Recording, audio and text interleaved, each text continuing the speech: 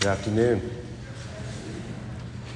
So our gospel from Mark drops us right in the middle of a story that started last week and will end next week.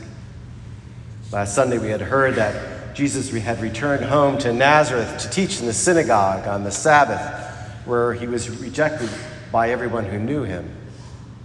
They were asking what kind of wisdom can come from a carpenter, the son of Mary. So the story continues this weekend, and on the heels of his rejection by his own family and friends, as Jesus now turns his attention to his chosen 12 disciples and calls them forth to head out 2 by 2 on their own in order to evangelize. So you got to imagine how these disciples were feeling, how nervous they had to be. I mean, they just witnessed their own master rejected by those who knew him the best. They had no formal education. At best, maybe a few were able to read and write a bit. And other than following and witnessing the words and actions of the Christ, they had no real ministerial religious training. And it was certainly long before dogma and doctrines ever were known. For the most part, they were simple fishermen, but all called by Christ to be his chosen ones, to spread the good news, and to do this by encountering others. See, just as we heard, the directions given to the 12 were few. They were to take nothing but a walking stick and sandals. And they were to enter a house where they were welcomed and stay there until it was time to go. In essence, they were to go forth in humility and poverty, not from a position of power and wealth and prestige. And they had to rely on the hospitality of those that they encountered. In other words, they, like Jesus, who had just been renounced by his own home, are to take on the status of sojourner in the land. In his exhortation, The Joy of the Gospel, Pope Francis reminds us that by virtue of our baptism, we too are being asked to take on the challenge of what he calls missionary disciples, a role that's so critical to us today because there's so many people in our society who are living and dying on the margins. We encounter them every day at work and at church, in our community, even in our homes. But for this encounter to happen, it requires us to open our eyes and step outside our comfort zones, thereby allowing us to develop a closer relationship with that other person. By doing so, we are welcoming the hungry and the thirsty, and the sick and the homeless, and the immigrant and the imprisoned, and the broken and the lost, all into the body of Christ. As we saw with the disciples, there's no training required. There's no formal education in doctrine and dogma needed.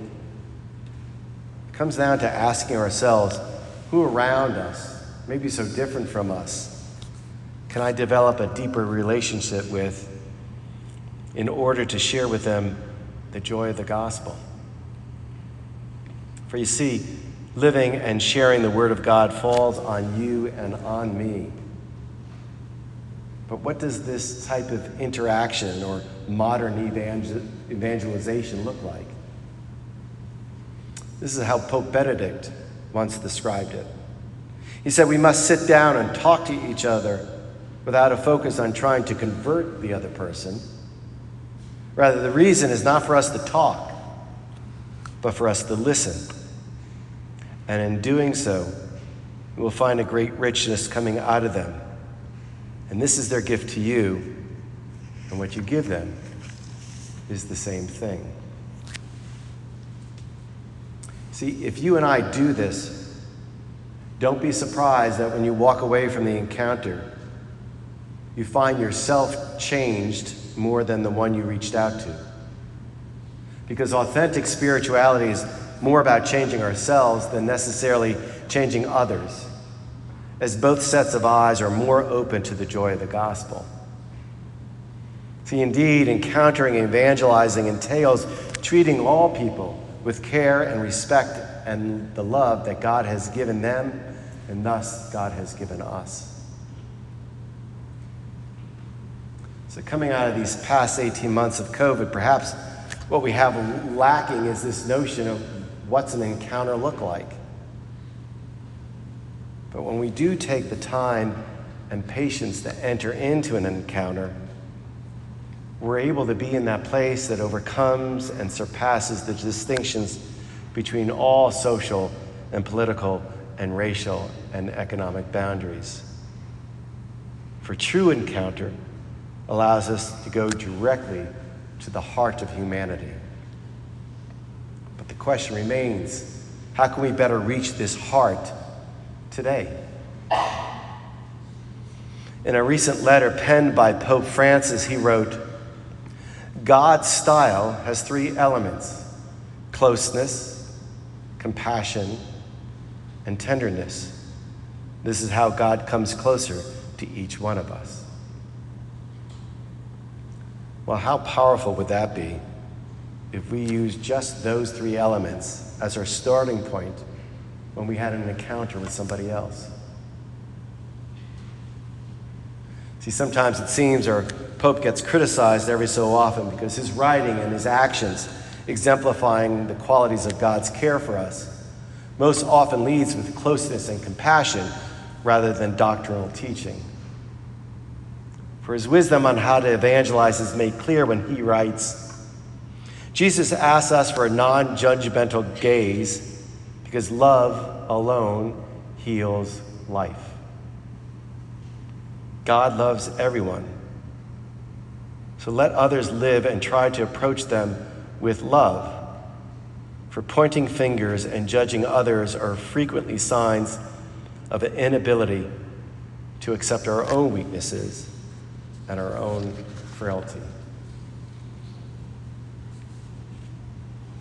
So you may be sitting there saying to yourself, "Well, not me. I didn't sign up for that. You did, deacon. You got the robes on."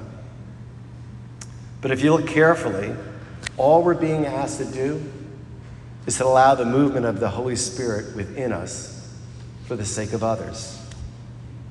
But it requires us to focus on our own prayer life.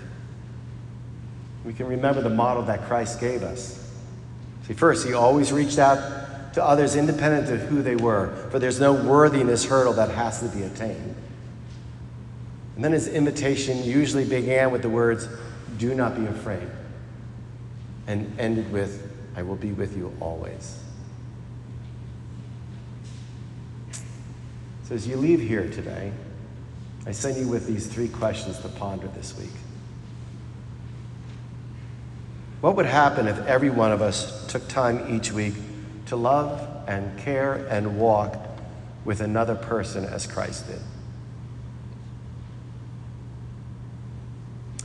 What if we paused long enough to show one other person what the love of Christ looks like and feels like so that they can recognize and be open to Jesus' love for them?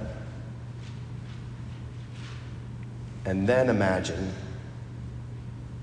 what would our family, our community, and frankly, our world look like if each of us grew to be a non-judgmental, missionary disciple of only God's grace, love, and compassion?